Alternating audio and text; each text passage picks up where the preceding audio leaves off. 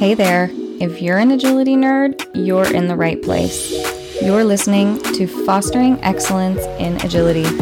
I'm Megan, your resident agility competitor, coach, and mentor, and this podcast is where I break down all things agility and guide you on your path to excellence. Are you ready?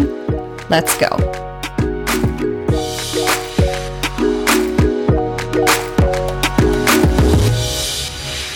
Today, I am going to be talking to you about for exhibition only and fix and go on. These two options when we are competing can be really useful in bridging the gap from training to trialing if we use them in really smart ways and pay attention to the data that our dogs are giving us. So first, what are they? For exhibition only can also be not for competition. And you declare this either when you enter the trial or when you get to the trial, you declare it before you run. This means that you can bring in a non-audible toy and plan to reward your dog on the course. The only tiny little thing here is that in AKC, the toy has to stay in your hand, so you can't throw it or let the dog win it. But I do believe in all of the other organizations, you have a little bit more flexibility in that regard. Fix and continue or fix and go on means that you begin a run for competition, you're running like normal, something goes not according to your plan, and you decide to reattempt that obstacle or that sequence of obstacles, and then you continue your run. You can only do this once, or if you do it a second time, you will be asked to leave the course, so that you do have to maybe plan to use it on your biggest priority if it comes up. So first, let's dive into the for exhibition only or the not for competition. The pros to this, I believe, if you declare this before you run, you automatically remove a little bit of that pressure to qualify. When we remove that pressure that a cue or a clear round is on the line, as a human, we are more likely to stick to our very good training plans. Maybe this is ideal for a young dog if you are trying to maintain criteria, but also gain ring experience.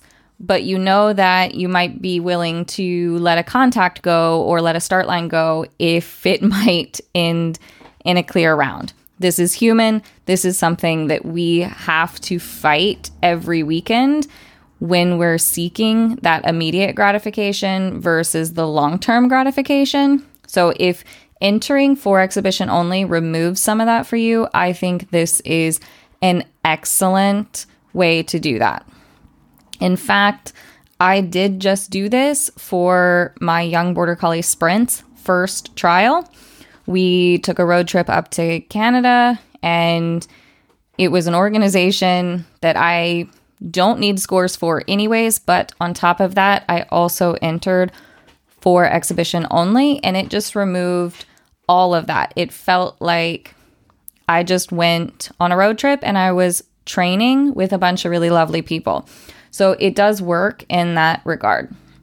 Another pro, since you can have a toy, you can set up your runs similar to training sessions, but you are in a trial environment. So this makes it a really great split if you don't have access to training groups or situations where you can layer in more pressure over time in your training. You can find a small trial that offers not for competition. You can bring your toy into the ring and you can strategically plan to reward your start line the same way you do in training, or reward your contacts, reward your weaves, reward for great collection or a really nice turn, really nice jumping effort. So that is a huge pro in my mind, is to be able to say, hey, this is just like training. This is training, but there's a lot more people and a lot more activity going on. Okay. The cons for me, obviously, it has to be a toy. So that does make it not useful for a lot of the dogs that I work with, and even some of the dogs that I own. Only being able to use a toy makes it a little bit more challenging, because it's not going to be every dog's preferred reinforcer. And also, this opportunity to use for exhibition only with a toy is not motivation enough for me to put in extra effort trying to convince a dog that they should like toys. So if you're feeling like you have a dog that isn't super toy motivated, but you think you should, quote, make them be toy motivated so that you can use this, I don't think that that's necessary at all. And like I said, it wouldn't be worth my time just for this one opportunity. There are definitely ways around this. It just may mean that you have to be more creative in training where you do have access to food. Another con for me is that if the routines are not very clear to the dog, you could potentially drive a bigger gap between training and trialing, because then you might drive a gap between trialing and trialing. So because of all the great things that for exhibition only gives us, it can also make it very clear to the dog that you are normal and you maintain criteria when you have a toy in your hand, but you do none of those things when you don't have a toy in your hand. It can also, like I said before, if the routines are not very clear, it could confuse the dog a little bit. So the dog could be expecting the toy on every run, but then some runs the toy never appears, and therefore it could produce a disappointment response in the dog. So you might actually see the opposite effect. This is why we have to be aware of these things. We have to try these things, and then we have to pay attention to the data and pay attention to what our dogs are telling us. Especially if you're trying to use FEO to increase motivation to compete, this is a big one. Because if when you have the toy, the dog is absolutely, I want to do agility, and then when you don't have the toy, they don't opt in, they're not as excited to start, they go a lot slower, that's huge for you. That's telling you that your dog is saying yes to the toy, not necessarily yes to agility.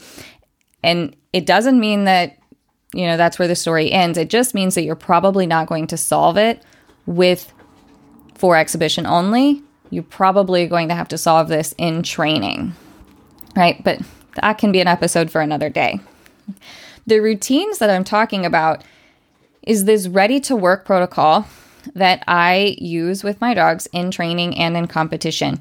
And essentially, I'm asking well-known questions of my dogs about their reinforcers that also tells the dog what contingency is on the line for them right now. So when I go to my training field and I'm training skills, I do my ready to work routine with the reinforcement strategy that I intend to use for that training session. So if I'm using tossed food, I'm going to show the dog that I have food. I'm going to toss food for them.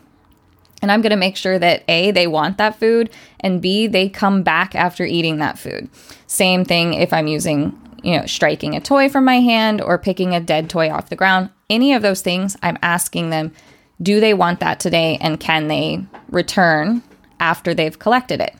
So the way that works when I'm competing or practicing competing is I put the food or the toy off of my body and a little bit away from the training space or outside of the ring at a competition. And I ask the dog, are you okay with walking away from this reinforcer? Because if they are, and I've practiced this many, many times since they were very young, that they can choose to leave that reinforcer because they know I will always bring them back to that after a certain amount of work. When they're young, the work is literally 2 seconds. Maybe they walk away from it 10 feet, they do a hand touch, and they go right back to it. And over time, as their skills grow, we also learn how to move away from a reinforcer, do 2 or 3 minutes of work, right? So getting in line to wait your turn, ring entry, setting up, doing an entire course, getting your leash on at the end, exiting the ring and walking back to the reinforcer. It can sometimes be several minutes that they are away from their reinforcer. And so if that is very clear to the dog, I can use for exhibition only more easily and without the risk of confusing the dog or building that gap between trialing with a toy and trialing without a toy, because I'm telling the dog when I get them out of the crate, hey, we're going into that ring, but this is just a training session and I'm going to have the toy on me, versus, hey, we're getting out of the crate, we're going into that ring, and this is a work situation, so the toy is going to be on the table. Is that going to be okay with you? And that's kind of oversimplifying it, but that is the idea that I'm after, is I want it very clear to the dog what they are opting into and what they are working towards. So if I were to use for exhibition only, I would be thinking about setting the situation up like training, but I'm in a trial environment. And I will put in the show notes a YouTube video of me doing exactly this in a UKI trial with a dog a few years back. So I broke the course down into several sequences, and I told myself I'm going to reward her at this spot and then play with her and start from here and do these obstacles and reward here and then so on. And I planned maybe 3 or 4 reward spots, and I told myself that I was going to get her to those places and reward her no matter what. And it was very smooth. No one was frustrated. I had a plan. I wasn't just holding on to the toy and then giving it to her at the end. I was strategic about rewarding skills that had historically been difficult for her, especially in a trial environment. And I think it was really important part of our process together for her to see that it can be the same. Other ways that I would think about using for exhibition only is something that if I'm retraining or the dog is learning something new and I'm not seeing the results from my training show up in competition, I would absolutely use the route of bringing in the toy to bridge that gap, just like I was talking about. Now let's talk a little bit about using fix and go on. The pros of this are being able to react in a trial the same way you do in training. So this could be reattempting a weave pull entry at speed. This could be reattempting a contact at speed within the sequence. This could be resetting the start line, any of those things. Maybe it's stopping to reset a bar and then reattempt that sequence before continuing on.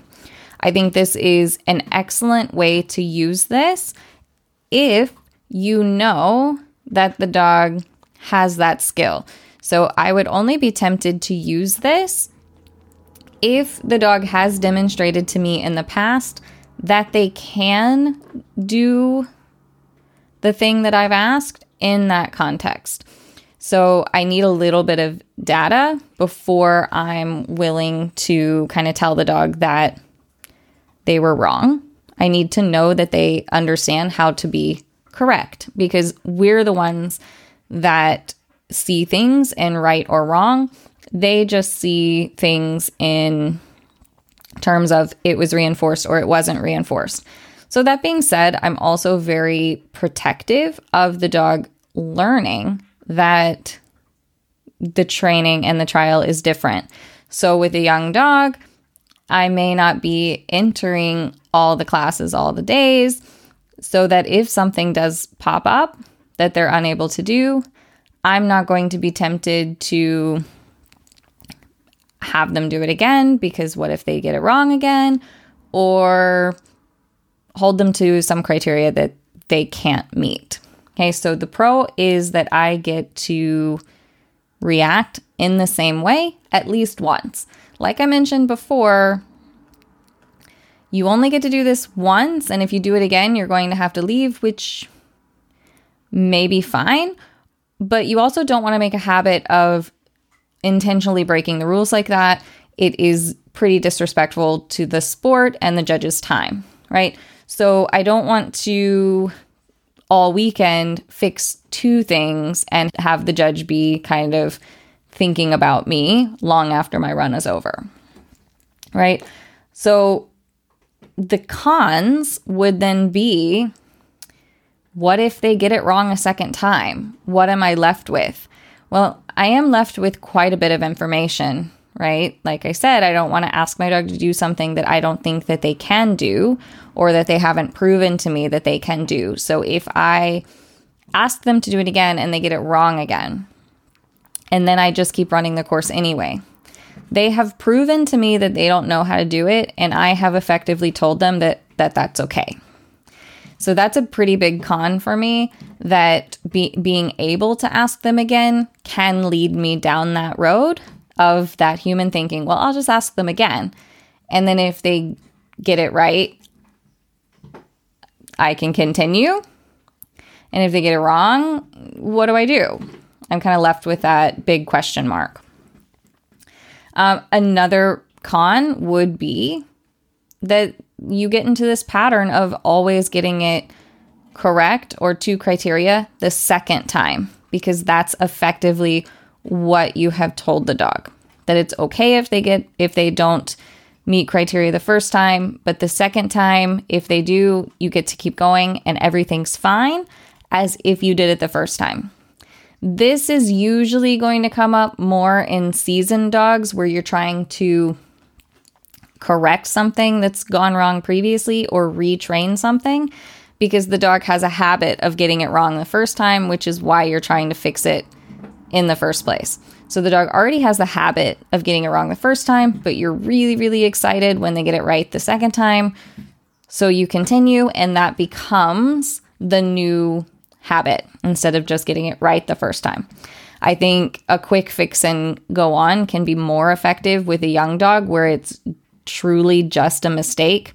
And when I say young dog, I mean an inexperienced dog. Whereas if my young dog were to, say, pop out of the weave holes, I would legitimately think, oh, you just made a mistake. This is not a problem. This is not something I need to be overly concerned about, but I'm going to give you another opportunity to fix that and complete those weave pulls at the same speed with the same handling that I just was trying to do. And she's probably going to get it right. And if she doesn't get it right, then I absolutely know she doesn't know the answer. So you have to be willing to take in your dog's history into account, not just who they are that day. So it really does matter what their current habit is in competition as to how fix and go may or may not impact them. The third con for me here is cue escalation. I see this a lot, even when we're repeating things in training. Our human brains want so badly to help the dog to get it right. So we change the cue. We're maybe louder, or we put more emphasis, or we help them more physically. We turn to help them hit the contact, or we slow down to help them hit the weave pole entry. We do something just a little bit different, and then the dog gets it correct, but the dog is just learning how to do it when you help them. And this might not be the intentional cue situation that you want to get into. So when we do fix and continue, we need to try really, really hard to offer the same antecedent arrangement if we're trying to get them to the correct answer that's going to hold up the next time you ask them that same question. Okay, so how I would use either of these,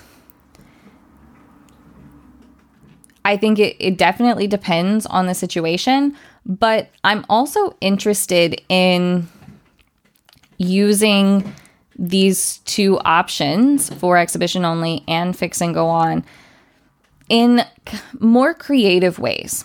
Instead of just going in and using the toy like it's training, and instead of just repeating a sequence so that they can practice that weave pull entry at speed, I'm thinking about ways that we can use these proactively before the dog has made a mistake, before the dog has developed a habit of doing it not the way they do in training, but doing it differently in competition. I'm trying to think of ways that when you look at a course and you think that there's going to be an issue, how can we proactively avoid that issue while still progressing your training? So let's talk about maybe it's tight turns or jumping effort or something like that. In my jumping program, I have all sorts of skills like multi-wraps and figure eights and asking the dog to sit before a jump and then jump in collection and then continue, that I teach them as part of their jumping skills. And I use that in sequencing when I'm training them at home. So if I can look at the course map and go, okay, she's going to struggle with this jumping effort, or she might go wide on this turn, I can plan to help her by proactively cueing any of these situations. So I can proactively cue a multi-wrap so that I know she will be jumping really, really nicely and really nice collection before moving on to the next obstacle. So I'm reinforcing the same habits that I'm reinforcing in training. Same thing for, figure eights for slicing efforts, or asking her to sit in front of a jump if she needs help collecting for like a soft turn or something like that. I can also think about how I might set my dog up for success with the start line.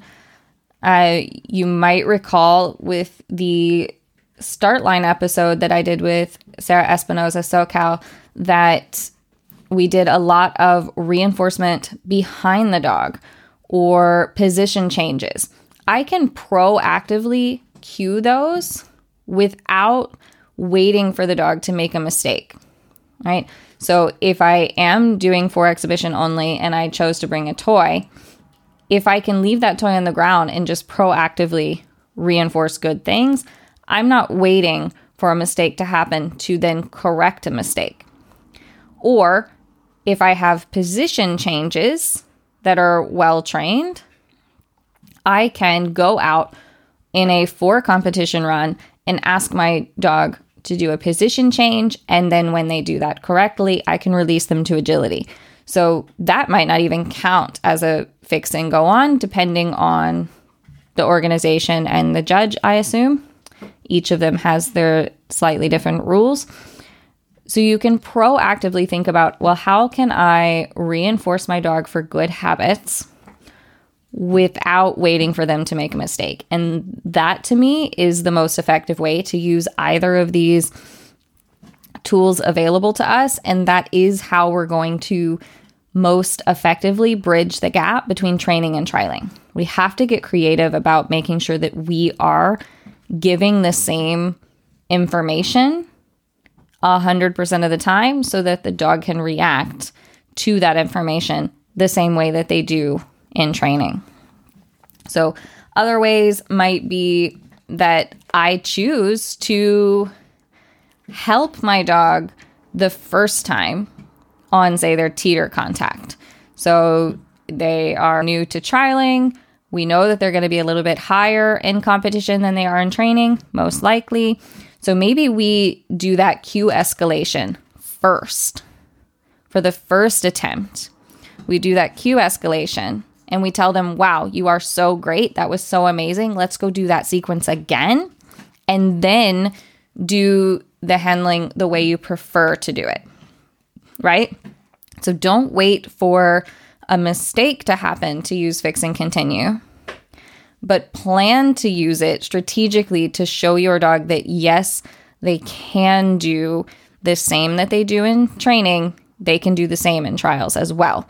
So it does mean that you may be forfeiting some potential clear rounds, but it is definitely worth the time and the effort in the beginning, kind of delaying that gratification, because you've got an entire career ahead of your dog to enjoy those clear rounds and those cues, right? So I want you to have that shift of using these two situations in ways that help you reinforce good habits rather than react to and correct bad ones.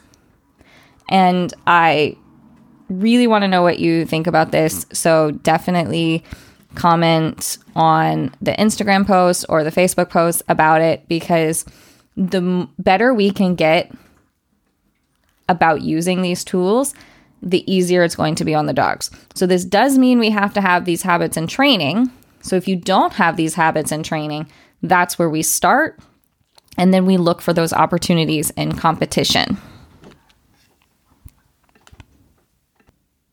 Okay, that's all I have on this topic for now. But before we go, I want to answer a Train Station member's question that they had for the podcast.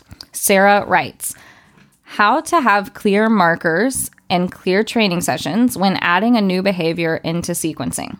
So for example, thinking on something like a running dog walk. Say you've been training the running dog walk from ground up and now it's time to add it into short sequencing. Previously, the running dog walk behavior was immediately being marked and rewarded, but now we are continuing with another obstacle or short sequence. Do you mark the running dog walk behavior with the next obstacle cue? Are we dropping rewarding better hits and just marking a correct performance with cueing the next obstacle? I hope this question makes sense. The question absolutely makes sense, and it is a fantastic one. I often reference splitting my training into like skill acquisition versus sequencing versus practicing versus working.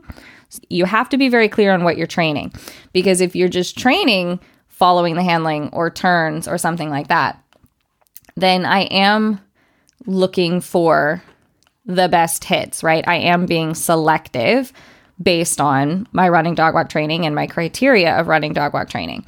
But if I've already trained that skill to the point where I'm ready to put it into a sequence, I'm now training that sequence. And now I'm looking a little bit more at how am I going to react to this in the big picture, right? So I'm going to put on my competitor hat and say, I need to get the dog to reinforcement no matter what.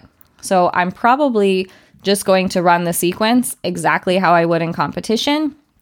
And I need to see how it's going to go. Because of everything that I just said, I'm not going to tell the dog they're wrong unless they've proven to me that they can do it in that situation and in those conditions. So I need to collect some data. So I need to sequence, and I need to forget about the perfect running dog walk performance in that moment. And I just need to finish the sequence and reward the dog for the effort of completing the sequence. And then I can make decisions from there if I need to withhold reinforcement, so not rewarding the dog by continuing. If I continue a sequence and then I tell the dog, well, that was a really terrible dog walk 3 obstacles ago, you're not getting a reward, they don't understand that. That's a very human thing, and we can't do that to them. So if I'm going to withhold reward, I'm going to stop them in the middle of the sequence and restart them again, similar to that fix and go that we just talked about earlier in this episode. But essentially, you're correct. You're marking the dog walk hit or the lack of dog walk hit. You are marking the completion of the dog walk with the next obstacle cue, because the next behavior reinforces the previous one. So once I'm sequencing, I'm not worried so much about the quality of the hit. I'm just worried about, are you following the handling? And that pretty much goes for everything that I do. And if it is a problem, so if the quality of the hit goes down or the quality completely disappears, then that's just information for me to break that apart again, take it out of the chain, make sure that the dog does understand the skill, and then put it back together at a later date. So your question did make sense, and I hope my answer made sense. Thank you, Sarah, so much for the question. That is all for this week, but do come back and have a listen next week when I break down whether you are ready to compete or not, and if your dog is ready to compete or not.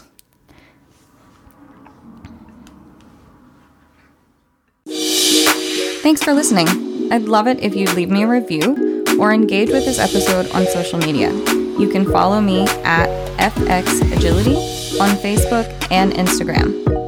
I hope you'll check out fxagility.com to learn about my online school and my wide variety of offerings so that we can continue on our path to excellence together.